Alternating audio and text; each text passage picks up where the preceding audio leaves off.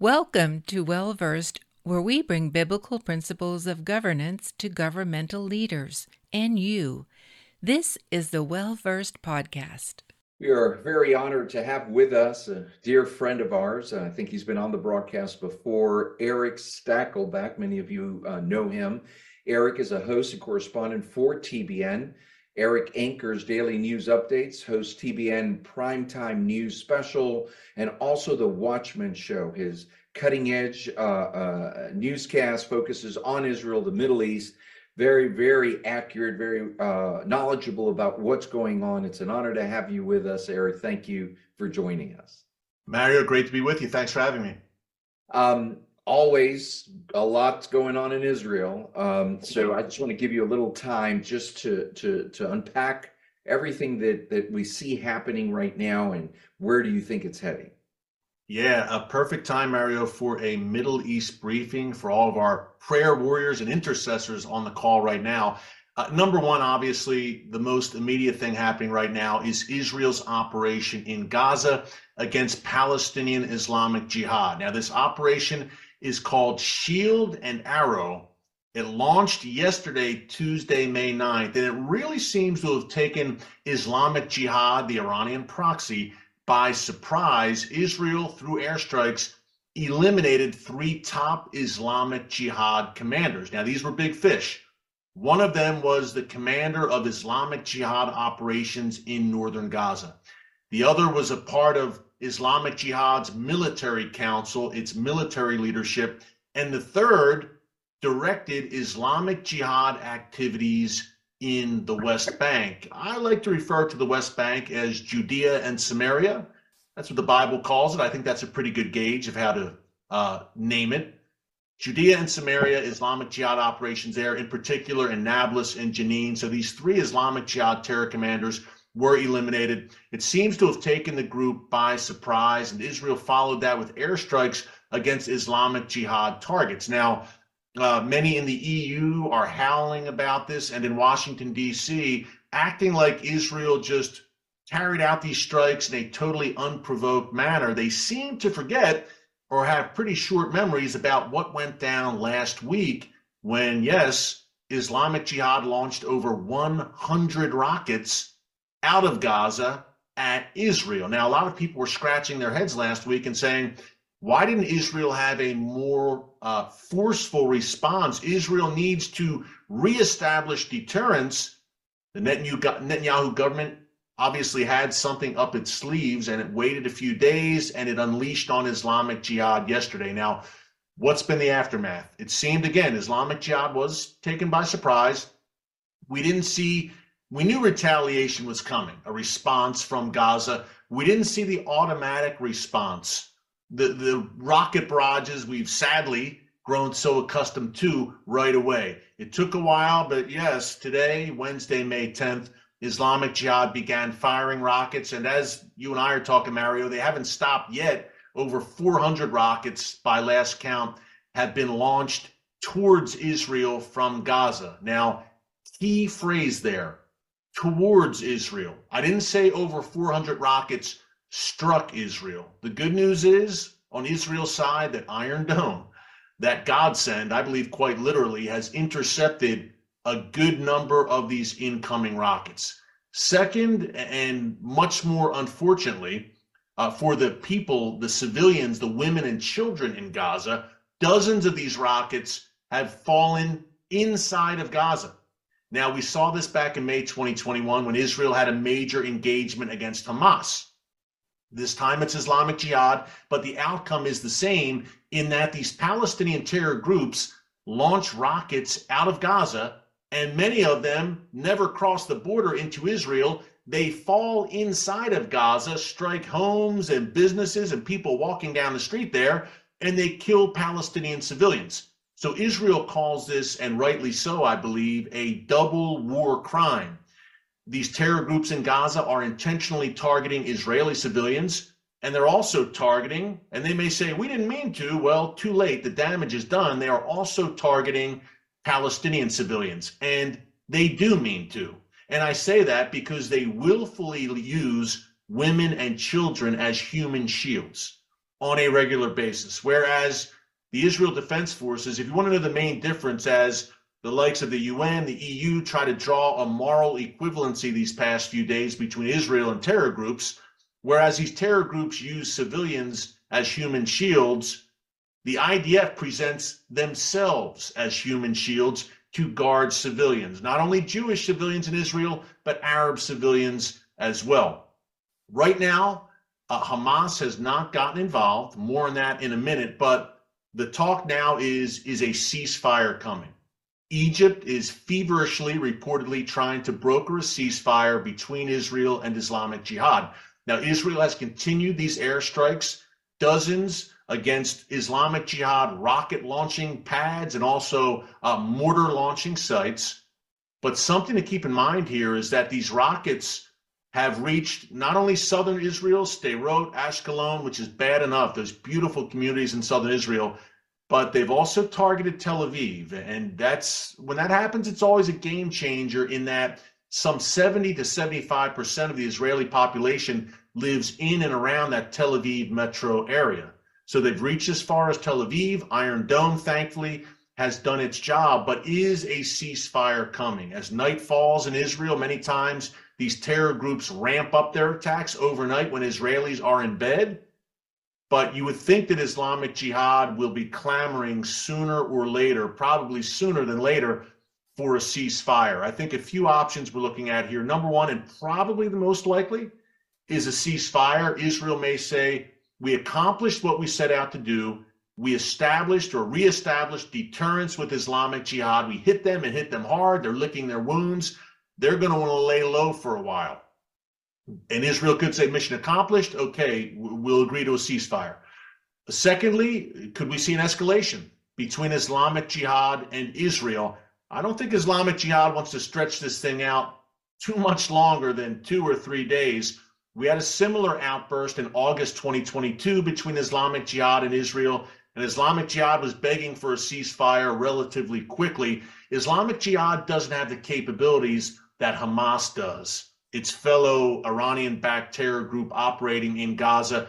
Again, I mentioned May 2021. Hamas stretched that conflict out for 11 days against Israel and did a lot of damage in places like Ashkelon with these rocket barrages.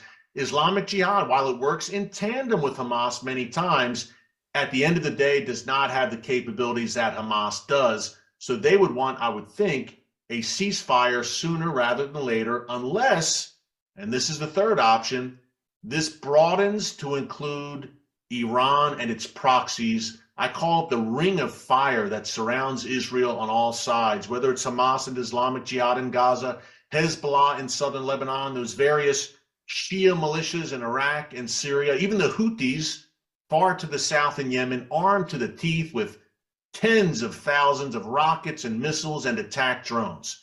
Does Iran make the call to activate the entire ring of fire?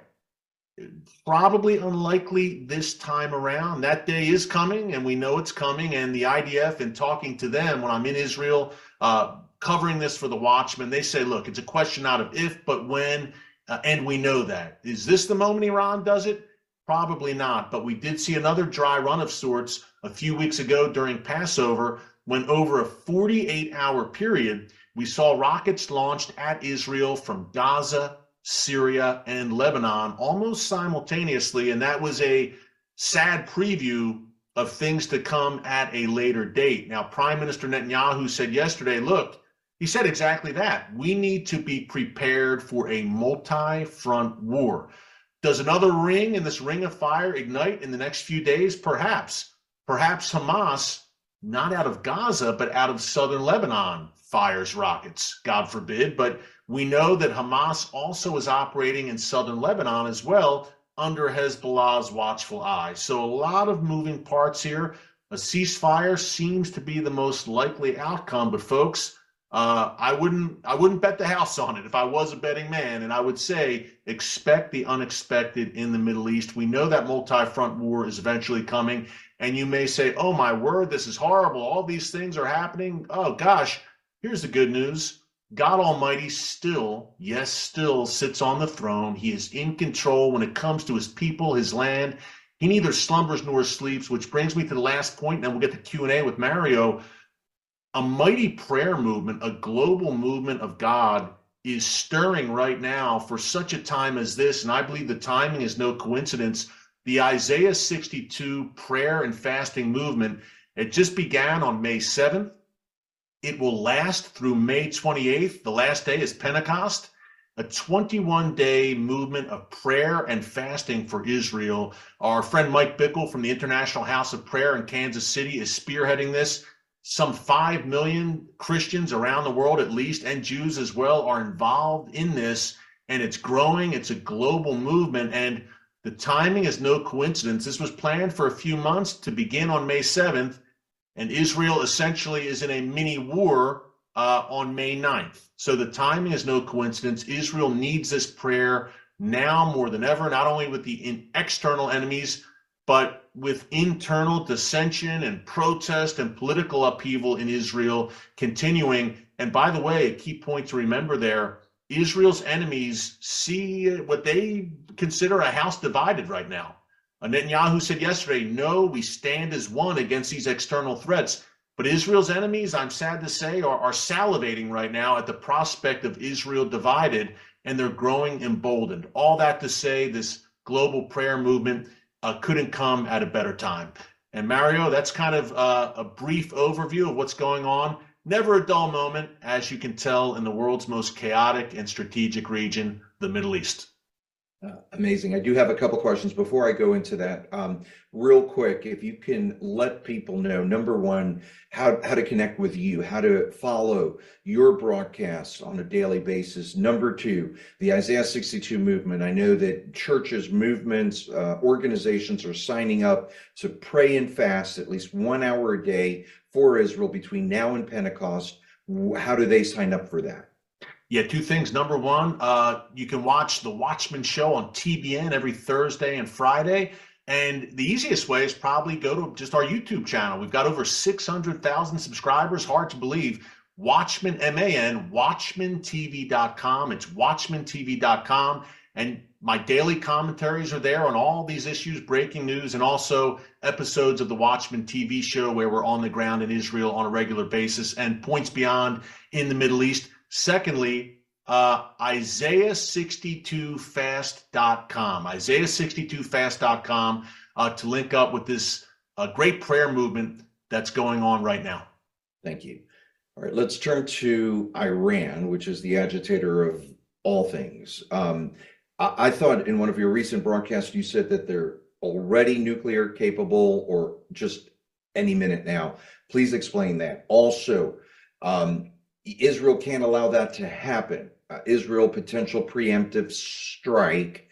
And then number three, we've never, I think, had such tense relationships, although it was very tense with President Obama. I think the current administration right now, we're having so much problems in so many areas, Israel being at the forefront.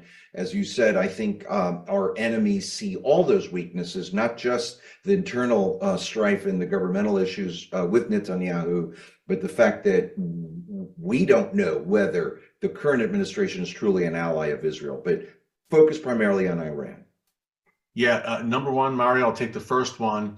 Iran does not have the bomb yet. They're working feverishly to acquire nuclear weapons. Two things to remember there. They're close, as you said, very, very close, too close, much too close. Last week, I reported that Yoav Gallant, Israel's defense minister, he was visiting Greece, meeting with leaders there, and he said, look, Iran, if it so chooses, key point there, if it so chooses, it has enough enriched uranium right now to build not one, but 5 nuclear bombs. So, Mario, as you said, they're close. If they want to break out, they have the capabilities to do just that. They have the assets. They have enough enriched uranium. That's the second point. Iran right now, according not to Yoav Gallant, the Israeli defense minister, but according to the UN, which is not exactly hawkish when it comes to Iran's nuclear program, Iran right now, and not to get too in the weeds, Iran is enriching that uranium to an 84% clip. Now, to break this down in layman's terms, to build a bomb, you must enrich uranium at a 90% clip. Iran's at 84%, awful close. Again, if they want to break out, if they want to make that jump and do it, they are not far off at all. It could be a matter of weeks, according to Israeli and U.S. intelligence officials, which brings us to the second point, Mario. I believe that Israel eventually will be forced to act and act alone against Iran's nuclear program. I don't believe it's just bluster when Prime Minister Netanyahu and other Israeli leaders say, we are not going to allow Iran to acquire the bomb under any circumstances. You know, I interviewed Prime Minister Netanyahu a few months ago, Mario, and I said, why come back? You know, you're 73, you've had an incredible career, you're a historical figure. Why come back into the buzzsaw dealing with the media, Iran, the Biden administration? You don't need this. He said, no. I'm coming back for one reason. I don't want to say in one reason only, but certainly one main reason. He said, Iran. I believe Netanyahu sees himself as a Churchillian figure. He's an admirer of Winston Churchill. Just as Winston Churchill in the late 1930s, early 40s, saw the gathering storm of Nazi Germany, he was sadly largely dismissed as an alarmist. Netanyahu has been sounding the alarm about the rise of a nuclear Iran for over 20 years, dismissed by the world, who ran into the Iran nuclear deal in 2015. Historically, Churchill was proven right. I believe Bibi will be proven right. He's already being proven right. And I do believe that he thinks he is in this position for such a time as this to deal with the Iran nuclear program. All that said, on his watch, Iran will not go nuclear. I believe Israel will eventually take action. That will not be probably the easiest campaign. In 1981, Israel targeted one reactor in Iraq, Saddam Hussein's nuclear reactor. 2007, same deal, one reactor, Bashar al-Assad's reactor in Syria. This time around, Iran has several sites, and Iran is a vast country, several sites fortified, buried deep underground. So it will be challenging, but the IDF has certainly shown itself time and time again to be up to challenges. And the last point, Mario, you mentioned real quick, in terms of the Biden administration, when the rubber hits the road, I mentioned I believe Israel will have to go it alone against Iran's nuclear facilities. I think that says it all. Yes, we reported last week that the U.S. is sending bunker-busting bombs to the Middle East. And you may say, wow, perfect. They can be used against those deeply fortified underground nuclear bunkers. But I don't think anyone really believes the Biden administration will actually use these bunker busters. And Iran just sees two things as they take that calculus. Number one, Iran and Iranian aligned forces have carried out 78 attacks against U.S. soldiers in Iraq and Syria since Joe Biden took office. The Biden administration has retaliated to those 78 attacks exactly 3 times. That's number one. Secondly, the administration still, although the Iranian regime right now is cracking the skulls of protesters in the streets, continuing to attack U.S. soldiers and developing the bomb, et cetera, activating its proxies, still the Biden administration is clamoring for some sort of nuclear deal with the Iranian regime. So Iran says they're not going to do anything. And Israel is kind of beset, in Iran's view at least, by internal problems right now. Perhaps this is the perfect time to escalate. That's Iran's view right now. I spoke to some Israeli officials, and it seemed like they could not go against Iran without the United States consent. Is that true? And then what can Israel do?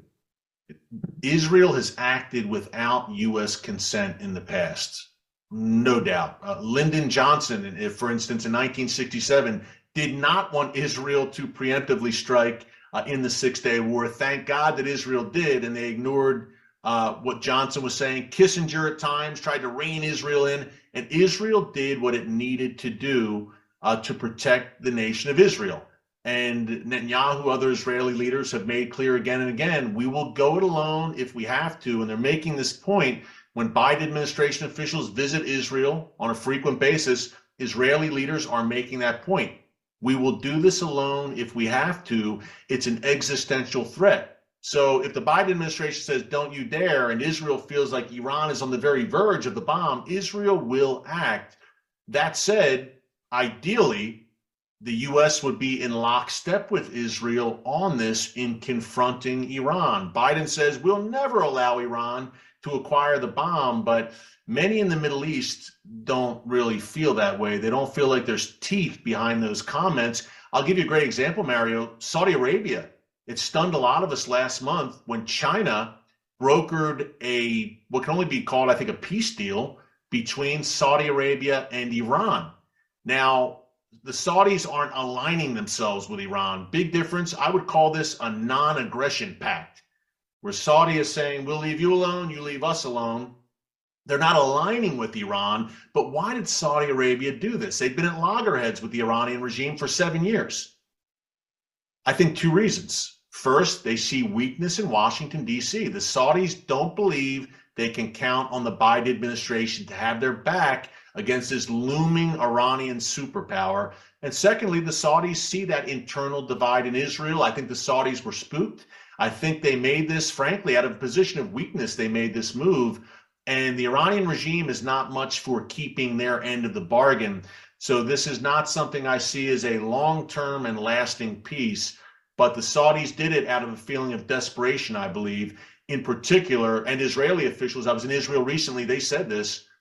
Basically, the Biden administration, which has been hostile to the Saudis, basically pushed the Saudis into the mullah's arms in Tehran. Absolutely, absolutely. Very troubling times, but like you said, the good news is God is on his throne, and this incredible prayer movement. Nobody knew what was going on, and God obviously is in control. I hope you enjoyed today's episode. Please read the show notes for additional details if you would like a copy of the book or resources mentioned. Remember that Well Versed is a 501c3 tax-deductible nonprofit organization. We rely on your support and partnership. Don't forget to hit subscribe to keep up to date with our latest episodes. Leave us a 5-star review and tell your friends to subscribe too. Thank you for listening to the Well Versed podcast. For more information, please go to www.wellversedworld.org.